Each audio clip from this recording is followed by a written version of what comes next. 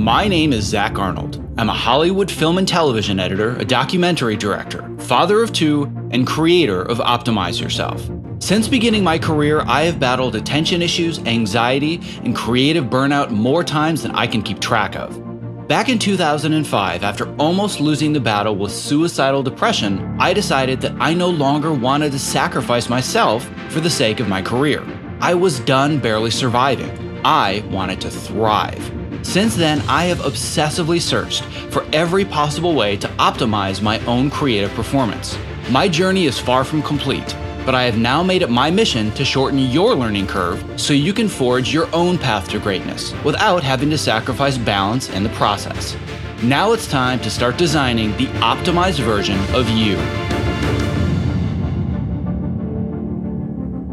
Hello, and welcome to a special episode of the Optimize Yourself podcast, where I provide my written articles in audio form so you have the opportunity to listen instead of read if that's your preference. My hope is that you're going to use this opportunity to get up and step away from your chair for the next 25 minutes and build the habit of moving more throughout your workday. The following is a reading of my article titled, Dear Zach, I'm having trouble finding work and I want to make sure I'm doing everything I can, which can be found at optimizeyourself.me/Dear Zach. And for the record, that is spelled Z-A-C-K. The article reading will begin after a brief break to recognize our sponsor who makes this podcast possible for you. This episode is made possible by ErgoDriven, the makers of the TopoMat, my #1 recommendation for anyone interested in moving more at their height-adjustable workstation.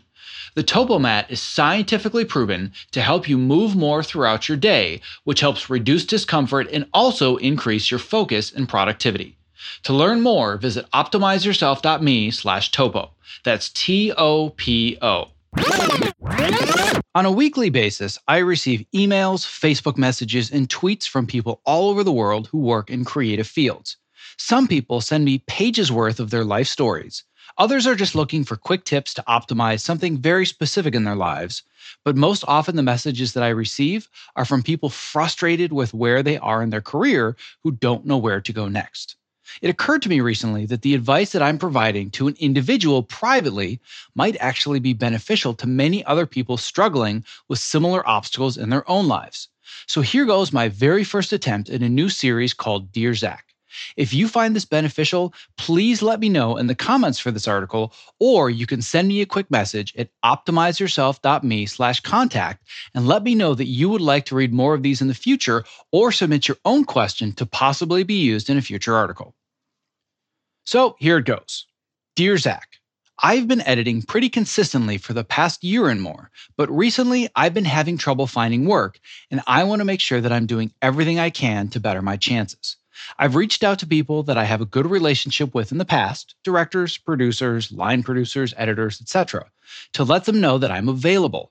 I've also reached out to agencies with not much luck, except for being hip-pocketed at 2 big-name agencies.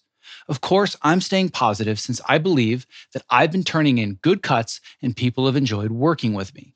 But I just wanted to take the extra steps and see if I can learn from a person of your experience. Is there anything more that you did during a time like this other than have patience? Thanks, Martina. Hi, Martina. There is no doubt that patience is a required virtue when working to build a fulfilling career. One of the fundamental mindsets that I teach in all of my online programs is that life is a game of chess, not a game of checkers. You have to be willing to play the long game and stop looking for the next easy move. Just because a quick jump is available doesn't mean that it's the best strategy to win the game. Don't confuse patience with complacency, however. Oftentimes, people reach a certain point in their careers where they believe that they have earned the right to their next job, and all they have to do is wait to be discovered. No matter the level that you're at in your career, every single strategic move should have one singular objective: putting yourself in the right place at the right time so the right people discover you, and thus you get lucky. And by the way, I believe that luck is simply the intersection of hard work and opportunity.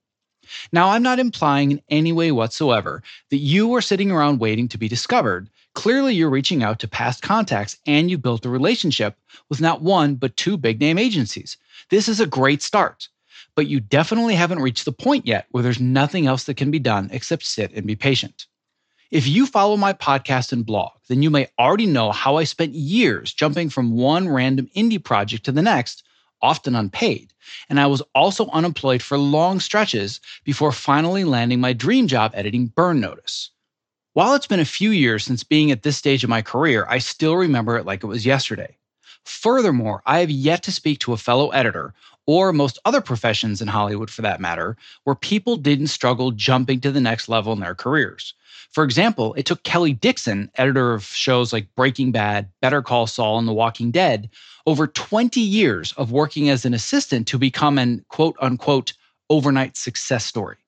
Take a breath and know that this is all part of the journey. The only way to ensure failure is if you give up.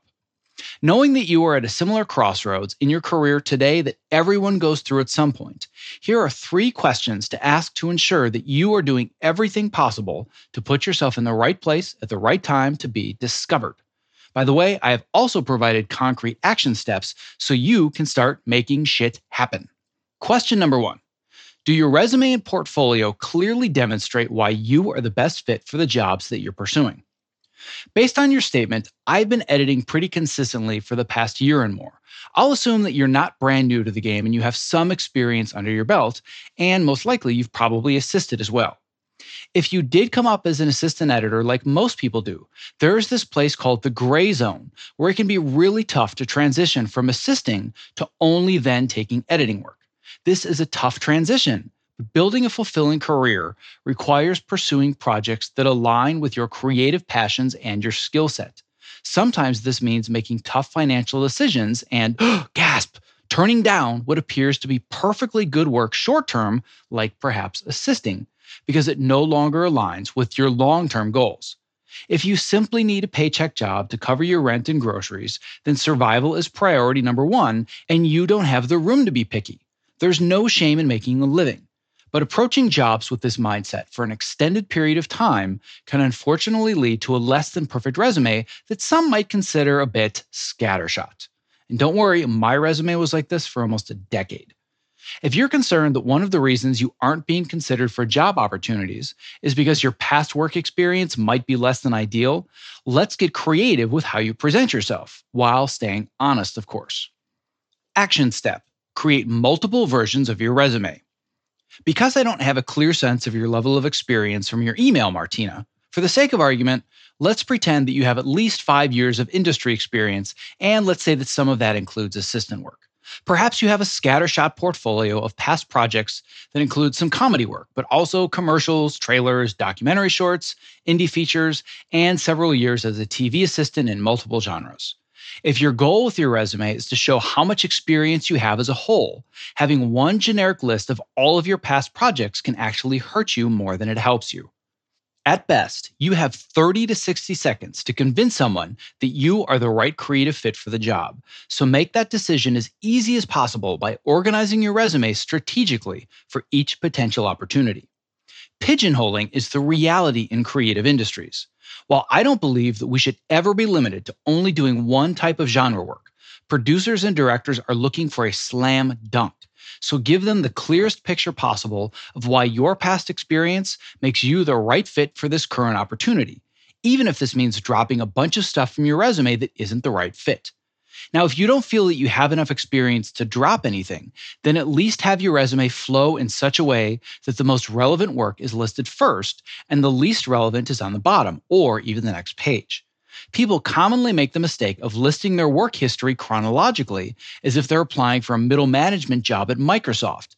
This isn't necessary in creative industries.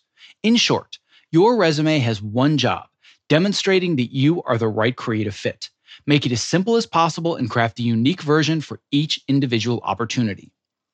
Bonus action step: make it brain dead easy to navigate your online portfolio. If you also have an online portfolio of sample work, organize it in such a way that people can find the right genre quickly. A homepage with every single piece of work that you've ever done only confuses the person who's considering you, especially if you're listing projects that you may or may not have edited at all. For example, let's say that you list projects that maybe you assisted on only. Think in terms of building funnels. If someone comes to your site and wants to only watch comedy or action or drama, etc., does your site flow in such a way that doing so is obvious and simple? If you haven't already, I suggest organizing your portfolio site with categories, tabs, tags, or anything else that allows a potential producer or director to curate your content instantly. And if you're old school and you still have a DVD reel, make multiple versions or even custom versions for each job application. And I know this sounds crazy, but my custom reel is the main reason that I landed the job on Burn Notice. When you reach out for potential jobs, in your email, provide direct links to specific examples of your past work. Do the hard work for them. While it might not be possible to have 5 different versions of a website, the way that you can have 5 unique versions of your resume, by providing the right breadcrumbs, you make it super simple for them. And you'll also feel confident that they're watching the right work at the right time. Lastly, if you worked on a specific show, don't just link to the homepage for that show on your website and expect others to dig through and find the right clips. Provide sample scenes directly on your site that demonstrate your best work on that series and list your specific contribution. If somebody sends me a link to watch their work and I end up on a YouTube landing page instead, I'm not going to watch anything because I don't know where to start or how this person was involved.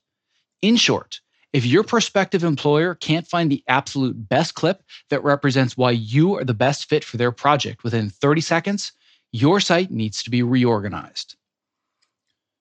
Question number 2, are you properly leveraging your past relationships? If you are good at what you do, once your foot is in the door and you have a few years under your belt, you will not build your career using your resume or your portfolio. You are going to build your career with referrals. One of the most frustrating parts about building a creative career in Hollywood is that most jobs are filled before you ever hear about them. You will most likely never know about 95% of the opportunities that might be perfect for you. If a job opening has become public knowledge, that simply means the people looking have already exhausted their contact list. So it is imperative that you stay relevant on that contact list, so you are part of the insider conversations before employers are forced to recruit people on the outside. The great thing about building your career with referrals is that rather than always looking for work yourself or having just one agent potentially hunting down work for you, instead, you have an entire network of producers, directors, editors, and other colleagues constantly referring you when jobs become available. And you are going to hear about a lot more than 5% of the opportunities that are a perfect fit for you without any effort at all. Sounds like a dream, right? The key to building a perpetual sales machine of friends and colleagues looking for work for you is maintaining those relationships even when you aren't working with them. Sure, it helps if you're the best editor that they've ever worked with and you're number one on their call list. But short of that, the next best strategy is to be the most recent person on their list. Most job opportunities are filled quickly. If someone comes to me asking if I know a good assistant, for example, I don't have a giant spreadsheet of every single great assistant that I've ever worked with in my career and their current availability. I don't take the time to weigh the pros and cons of each to determine who is the most deserving or the most able. The ones that I do think of right away and refer to others are often the ones that I've been in contact with most recently. Action step. Reconnect with people in your existing network, but without asking them to consider you for any upcoming opportunities. You mentioned in your email, Martina, that you're already reaching out to past colleagues to let them know that you're available. Instead of reconnecting simply to land your next job, instead think of a way that you can strengthen your relationship with them by providing value to their lives first. I recommend checking out the Socially Awkward Introvert's Guide to Networking if you're looking for creative ways to provide value to colleagues that you've worked with in the past. And that can be found at optimizeyourself.me/networking. For example, rather than sending a mass email to everybody you've worked with in the past, updating them on your work history and your availability, and side note, rarely will I consider someone who has BCC'd me on a chain message. Instead, email each colleague individually and begin a conversation that shows genuine interest in what they're working on. End the email with an open-ended but simple question such as, "Hey, I read that you're currently directing XYZ film. It looks like a challenging project. Are you having fun? I hope it's as much fun as when you and I worked on ABC project together." Start up a casual conversation, try to slip in some in-jokes from past projects, remind them that you're a fun guy or gal. After a couple of exchanges, there's no harm in mentioning that you would love the opportunity to work together again if they're looking. But providing value to them always comes first, your needs come second. In short, do your best to stay in contact with people who can refer work to you, but do so in such a way that you never actually have to ask them to consider you. Question number 3. Are you prioritizing the time to build new relationships? You mentioned in your email, Martina, that you are reaching out to people you already have a good relationship with, and you're also reaching out to agencies, but are you also working hard to expand your network and meet new people? Whenever I'm actively looking for my next project, I consider unemployment my full-time job, and my number one job duty is expanding my network of contacts. Similar to dating, the catch-22 of meeting new people is that it's nearly impossible to find the time to network while you're working. But when you're unemployed, you often reek of desperation because you need work now. Barring having a DeLorean parked in your garage so you can start building new relationships 2 years ago, the next best time to start networking and building them is today. But like connecting with past colleagues, when building new relationships, you cannot expect to get anything in return. Your only goal is to provide value to others. Here's why creating new relationships is so important, especially the higher that you climb the ladder. People do not hire based on experience nearly as much as they hire based on trust and comfort. I am inundated multiple times per week with emails that say the following: Hi, I'm just letting you know that I'm available and I would love to be considered if any opportunities arise. Here is the honest truth that few are willing to admit. People are not going to consider you or refer you for other open projects if they haven't worked in the trenches with you before. If someone is putting their name on the line, they need to know that you can hack it when the bullets are flying, deadlines are tight, and tensions are high. And even more importantly, they need to trust that you have a good attitude under pressure.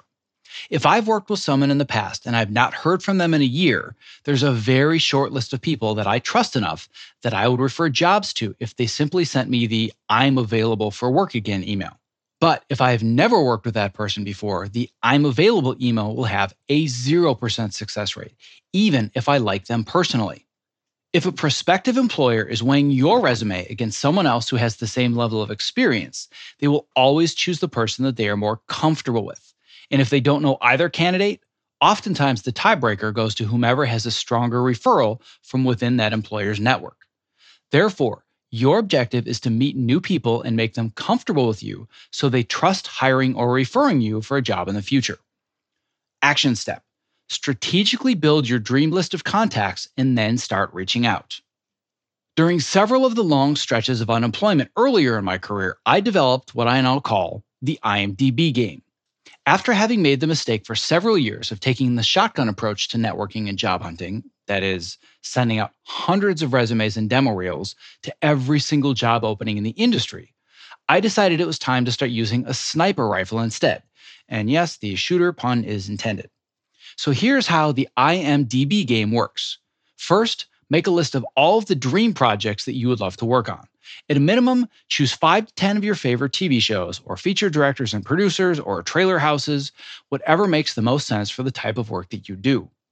Research all of the relevant people that work on those projects and make a spreadsheet organizing them with the following columns: name, current project, past relevant projects, potential connections, and their contact info. Then find any potential connections that you have in common. IMDb Pro has a great feature for this, but if you don't want to pay the membership fee, with a little elbow grease, you can dig through credits of their past projects to see if you have worked with any of the same people. Then, once you've compiled your list, begin reaching out to either your dream connections directly or reach out to people that you have both worked with in the past and see if you can get a brief intro. The likelihood of someone responding to you goes up exponentially if you are referred by someone that they trust. Above all else, remember that your main objective when reaching out to new contacts is not to land a job. Your sole purpose is to provide value to their lives. In short, when you're unemployed, expanding your network should become your full-time job. Rather than taking the shotgun approach, strategically approach the right people who are the best fit for the dream projects that you would like to work on.